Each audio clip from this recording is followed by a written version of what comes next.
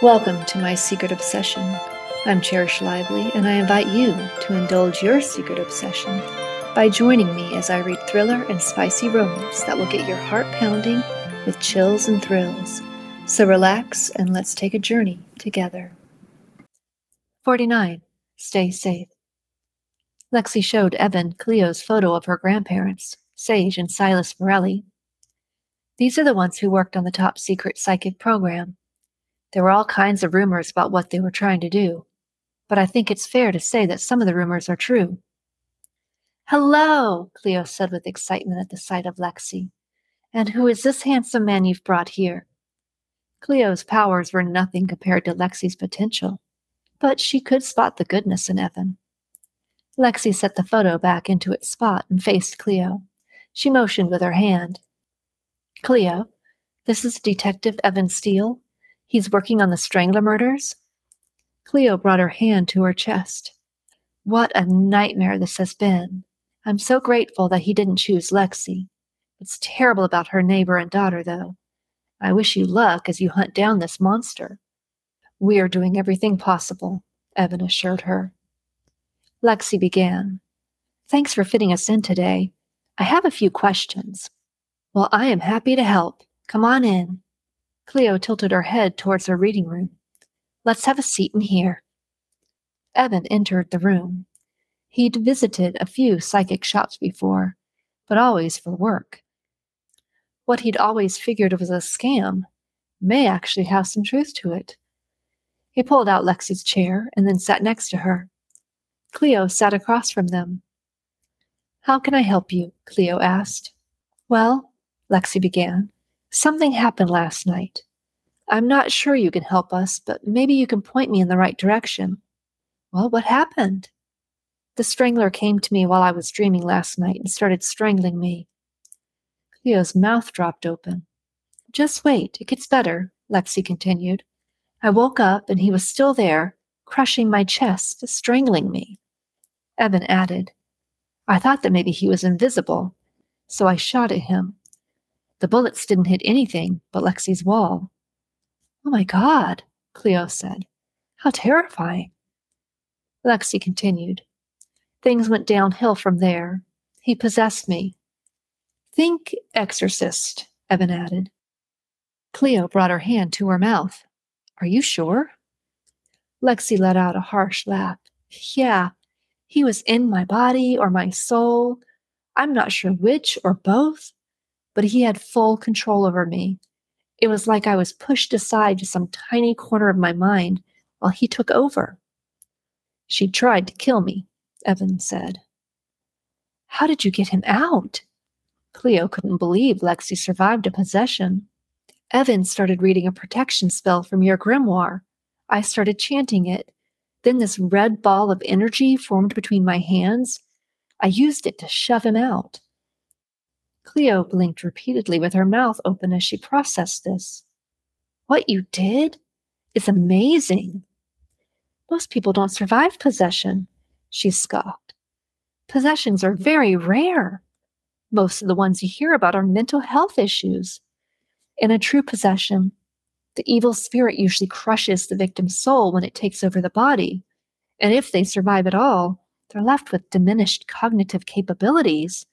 He probably thought he could use your body to kill the detective and kill you in the process." Lexi asked, "Do you know anyone we can talk to?" "Lexi," Cleo reached across the table and took her hand. "Your untapped powers are incredible. I can see why your mother was scared. You can't let anyone know about your abilities. You can't talk to anyone about this."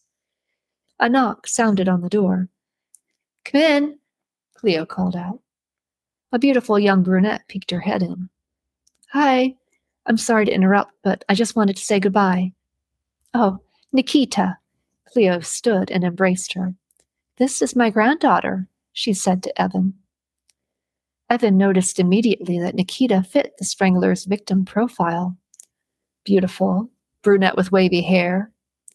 If the Strangler had supernatural powers, he could somehow overlap with Cleo's shop or circle of friends. Evan tapped Lexi's thigh and whispered, "Touch her," and the jewelry. Lexi's brow pulled together, but then she stood. "Nikita, that necklace is beautiful. Where did you get it?" She made her way to Nikita. "May I touch it?" Nikita hesitated, but then lifted the detailed butterfly charm. "I got it from a friend, Peter." When Lexi touched the gold butterfly, she closed her eyes in hopes that she would get a reading. She did. The very same images of the storage armoire, plastic boxes, and file cabinets flashed through her mind as the ones she saw when she touched Anna's necklace at the law firm. She swayed, but Evan grabbed her by the arm before she fell. "My goodness," Cleo said. "Are you okay?" "I must have gotten up too fast," Lexi replied as Evan helped her sit. "It's beautiful. Peter must really like you if he gave you such a wonderful necklace." Nikita smiled. "Yes, he's a very special man." Cleo's face was twisted in confusion as she watched the scene play out in front of her. Then, with a smile and kiss to Cleo's cheek, Nikita strolled out of the shop. Cleo's heart burned in her chest. "What's wrong?" she asked. "What did you see?" Lexi wasn't sure what she should say. Cleo was a family friend. If she didn't say anything to Cleo and something happened to Nikita, she'd never forgive herself. "I'm not sure. I sent Maggie out of town. You need to take Nikita somewhere. Don't scare her, but go on a road trip." Cleo's wrinkles around her eyes were tight with concern. "Does she know the killer?" Lexi shrugged. "I don't know. Is Peter a lawyer?" Tears puddled in Cleo's eyes. With a nod, she said, "Yes, with the Wolf and Baker law firm." Evan did an internal fist punch into the air in celebration. They finally had a good lead. They'd get this fucker. Maybe even before he could kill again. "Take a trip, Cleo," Lexi repeated. "Stay safe." 50. Dark Web. "We got him," Evan said as they exited light as a feather. He was ecstatic. They'd get the fucker. He just had no idea how. He glanced at Lexi, who was already searching the names of lawyers at the Wolf and Baker law firm on her cell phone. "Hynkel. That's his last name. Peter Hynkel." She shifted the cell phone screen so Evan could see his headshot. Arrogant little shit was going down. Lexi slid into the car on the passenger side, while Evan got behind the wheel. He started the engine and looked at Lexi. "You need to figure out how to keep him from possessing you again. And you. He could easily get into your head. That's what she would do if she was in a fight to the death. That's exactly what this is. Getting rid of the detective would render her legally useless." "Well, then I'd be fucked," Evan replied. He'd been so busy thinking about Lexi that it hadn't occurred to him that this fucker could possess him. That would leave him either a vegetable or dead. Neither scenario sounded good. "Well, I'll put some sort of protection spell on you. We need to go back to my place and get the grimoire." Lexi read out some of the facts and tidbits about Peter that she found on the internet. Most of it was work-related. He didn't have a big social media presence other than a popular work-related site. "Hopefully, he's at work right now and too busy to do anything to us," she said. "What did you see when you touched the necklace?" Evan asked. "A storage armoire, plastic boxes, file cabinets, the same stuff as when I touched Anna's necklace on Tasha Newton. My guess is that it's in a basement or a storage unit." "Anything damning?" His grip tightened on the wheel as they turned onto Lexi's street. "Nothing obvious. He must keep tokens or souvenirs in there. There has to be a reason why both of the stolen pieces of jewelry pointed to that room. Can you get a search warrant?" His jaw clenched. "No, I don't have any reason to. No link or connection to give the judge a reason to think Peter Hynkel is the Strangler." "Damn it," Lexi cursed. "What the hell are we going to do?" "Well, I'm not sitting around to be head-fucked and die," Evan said as he pulled into Lexi's driveway. "Let's get that protection spell on me. You need one too." Lexi sat at the dining room table reading the grimoire. Anxiety threaded through her like some alien virus invading her body. She had already done the protection spells, and even did one for the house. Evan came into the room. I poured salt around the house. The insanity that salt would keep them safe from a man who could possess people wasn't lost on Evan. I don't feel any different. She looked up from the grimoire. What? He shrugged. The protection spell. I don't feel any stronger or anything like that. She let out a sigh. I don't either. But they're there and working. We need to have faith. He let out a sarcastic laugh. Faith. Everything I've ever believed is being shredded right now. Paranormal shit is real. He shook his head. I didn't see that one coming. She closed the grimoire, returned to her computer. Going onto the dark web was like opening a portal to another world. The information she found on possession read like a movie script. Her knowledge about her gifts was so limited that she had no way of knowing what was true and what was completely made up. What are you looking for? Is there something I can do to help? Evan asked. Well, I'm looking for anything that will make me stronger than him. You work on tying Peter to their deaths. She pointed to the whiteboard where all the information about the victims was displayed.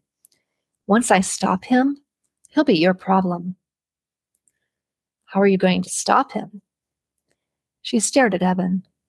She was formulating a plan, but she knew he wouldn't like it. I don't know yet. I'm working through the details. 51. Nikita. Oh my God, Evan barked. Nikita! If he gave her one gift, what are the chances that he gave her other souvenirs? Souvenirs that will tie him to the murders. Everything hangs on Nikita. She's our way to get a search warrant. We could possibly arrest him. Lexi tossed out her hands and gasped. Of course! Go to her place and see what else he gave her. Hopefully she hasn't left with Cleo yet. Cleo followed Nikita to her bedroom. Hurry, let's get out of here, Cleo begged. She nervously fiddled with her hands as she watched Nikita grab clothes. If Peter had possessed Lexi, he could do the same to Nikita, and she wouldn't survive. The doorbell rang. Cleo's heart jumped in her chest. If it was Peter, he'd have to get through her before getting to Nikita. She slowly headed down the hallway. Grandma, Nikita said as she brushed past her. What is with you? This panicked frenzy you're in. Are the cops after you? Wait, Cleo gasped and followed Nikita down the hall. Don't answer it. Nikita looked over her shoulder at her grandmother. Is there something you're not telling me? She grabbed her cell phone from the sofa and looked at the camera image. A handsome man held up his badge to the camera. It's a cop. The police? Cleo asked. Let me see. Nikita handed her the cell phone. She recognized Evan. He's safe. You can let him in. He's safe? Nikita repeated. Geez, this killer has really gotten to you. She pulled open the door and said, Hello, officer. How can I help you? Evan slid his badge into his pocket. We met just a little bit earlier. I'm Detective Evan Steele. I'm here to ask you some questions. I think you may be in danger. Cleo stepped beside Nikita and added, Come in. Hurry. She waved her hand as invitation. Nikita was annoyed as she stepped away to make room for the detective. What is going on? She asked. You're friends with Peter Hynkel. We believe he is the Strangler. Nikita's face contorted in confusion. What are you talking about? No way is he the Strangler. Peter was one of her best clients and was always respectful. She'd never gotten a vibe that he was weird or dangerous. Evan cleared his throat. We believe the necklace you showed us earlier at Cleo's came from one of his victims. Are there any other gifts from him? Nikita's brows pulled down with concern. Yes. He regularly gives me little presents. Please get them. We're going to contact the victims' families and see if any of the items belong to their loved one. And please don't leave. and will need to speak with you again." As Nikita walked back to her room, Evan turned to Cleo. "Have you set a protection spell on her yet?" "Yes, that was the first thing I did." Then she headed into the kitchen and returned with a container of salt. "I don't have enough to do the whole house, but I can do this room." Nikita walked down the hallway with a shoebox-sized plastic container. Inside were various pieces of jewelry, a scarf, and a crystal figurine. "I have more knickknacks around the house." She handed Evan the box. Cleo began a chant as she poured salt onto the floor. "Grandma, what the fu—" She paused when Cleo stared her down. "What are you doing?" Cleo set one hand on her hip and held the salt in the other. "I'm protecting you." Nikita rolled her eyes. "God, salt is not going to protect us from the serial killer. You and your psychic stuff. You're being fanatical." She walked back and forth over the line. "Look, you don't think he can do that if he shows up?" Cleo stood tall. "When this is all over, you'll think differently." Maybe she shouldn't have shielded Nikita from the reality of the dark side of the paranormal.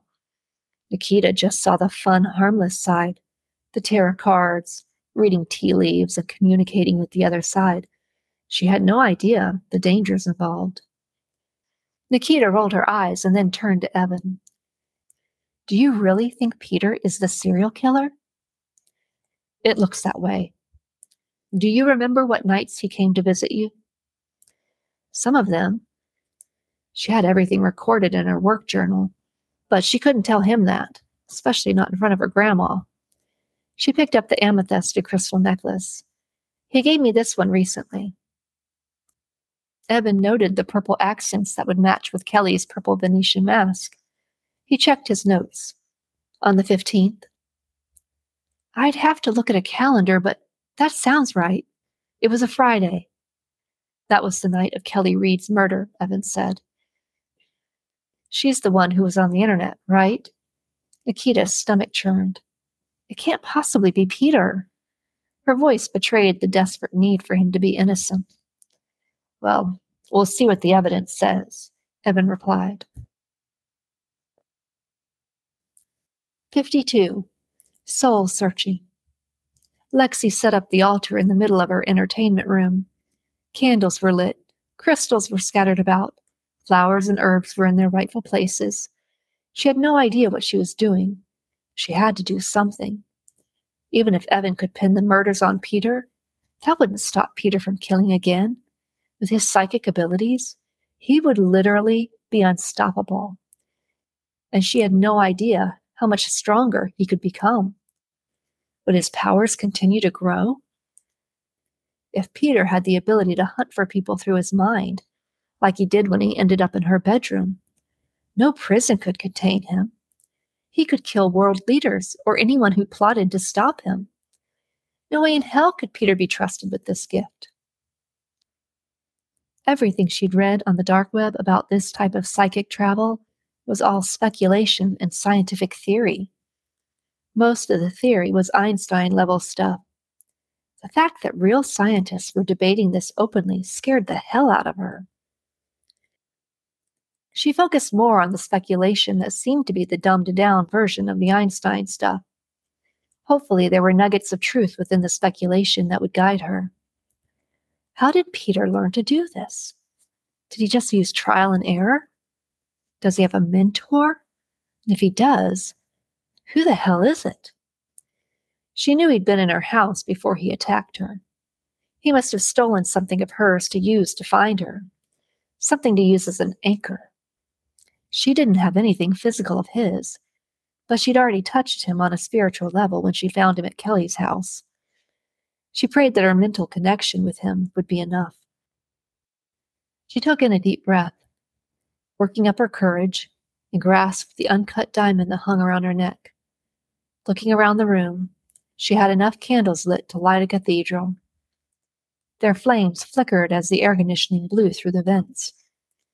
Nothing she read pointed to dangers for the traveler. Of course, if someone traveled and tried to possess someone, but didn't live to talk about it, how would anyone know to report it? But this was a chance that she had to take. She laid on a yoga mat in the middle of the room. Candles surrounded her, and the altar was by her head. She began the chant and focused on her breathing, taking in deep breaths and slowly exhaling. A calmness came over her. Similar to when she traveled before, her soul rose above her body. She looked down on her physical self as her ribs rose and fell with each breath. From above, the scene with the flowers and candles was almost romantic, some sort of Shakespearean scene. She prayed this wouldn't end as a tragedy. The last time she went to him, she knew where he was. It was easy to walk down Kelly's hallway. How did she go about finding him now? Does she need to send out some sort of psychic feelers to get a location on him? Could her mind and past connection with him work as some sort of radar to find him? She didn't know, but it couldn't hurt to try. Peter Hynkel, she whispered his name. Centering her concentration on the image of him in her head, it started slowly, almost imperceptibly. A gentle breeze tiptoed over her soul. The space around her vibrated. As the vibrations increased, the room below disappeared and left her in a dark void. Despite her concern, she kept her mind focused on Peter's image and repeated his name. At first, it felt like a gentle tugging, as if a child was trying to pull her along. She relaxed into the pull. Much like the way sand and ocean water recede after a wave crashes, she felt that same pull, a drawing of her soul towards something. She prayed towards Peter. 53. That's the plan. Evan set the objects that Peter Hynkel had given to Nikita on the table in the interrogation room at the police station.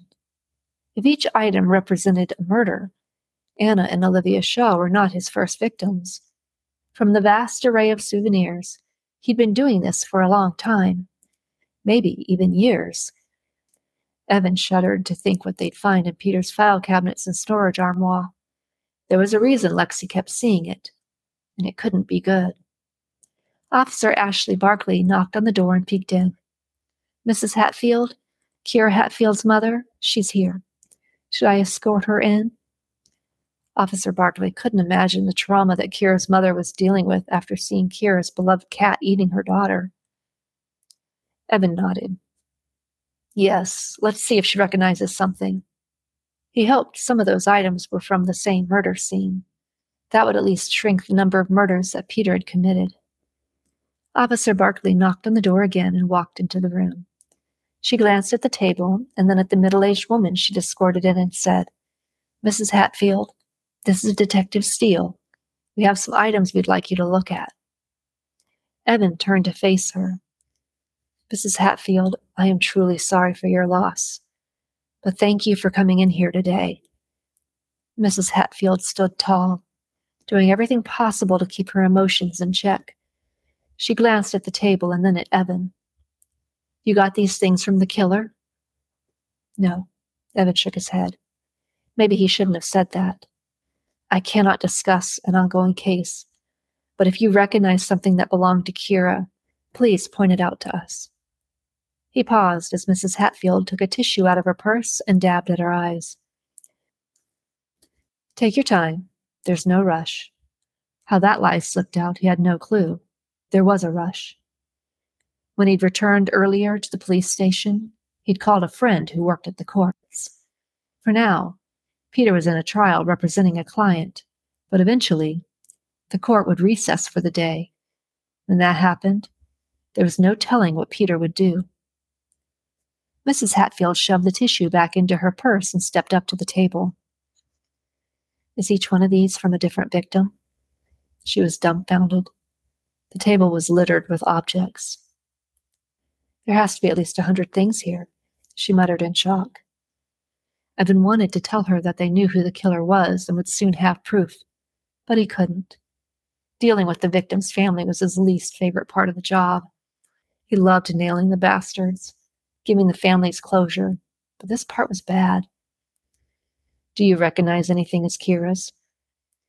Mrs. Hatfield's heart raced when she recognized an emerald necklace. The emerald had a diamond on each side and hung from a gold chain. She reached out to pick it up. "I'm sorry," Evan said, putting his hand in front of hers. "Please don't touch. These items are evidence." Mrs. Hatfield's brow furrowed. "But it's my daughter's." Evan nodded in understanding. "After the trial, we will return it to you. Do you have any proof that this belongs to Kira? A picture, a receipt?" She nodded and sniffled as she pulled her cell out of her purse. She opened the Photos app and tapped on the photo of her and Kira together. She held the photo up to Evan. "Here's my proof." Her eyes flooded with tears. "Could you please send that to me?" Evan asked. He handed her a card that had his information on it. "This is very helpful." "Get that bastard," she gritted out. He nodded. "That's the plan." I hope you enjoyed that portion of Lexi Wells. I am busy working with other authors to bring you a variety of audiobooks to enjoy. The occasional author interview will also give you a backstage view of the worlds and characters within these novels. Do you want to be a part of my secret obsession? I'm looking for secrets and tattletales to read aloud on the podcast. Do you know any small-town secrets? Have you had a brush with danger that rocked your world? Are supernatural activities or hauntings keeping you up at night? Write your story and send it to mysecretobsessionpodcast@gmail.com. You can also follow My Secret Obsession on Instagram and X @CherishLively.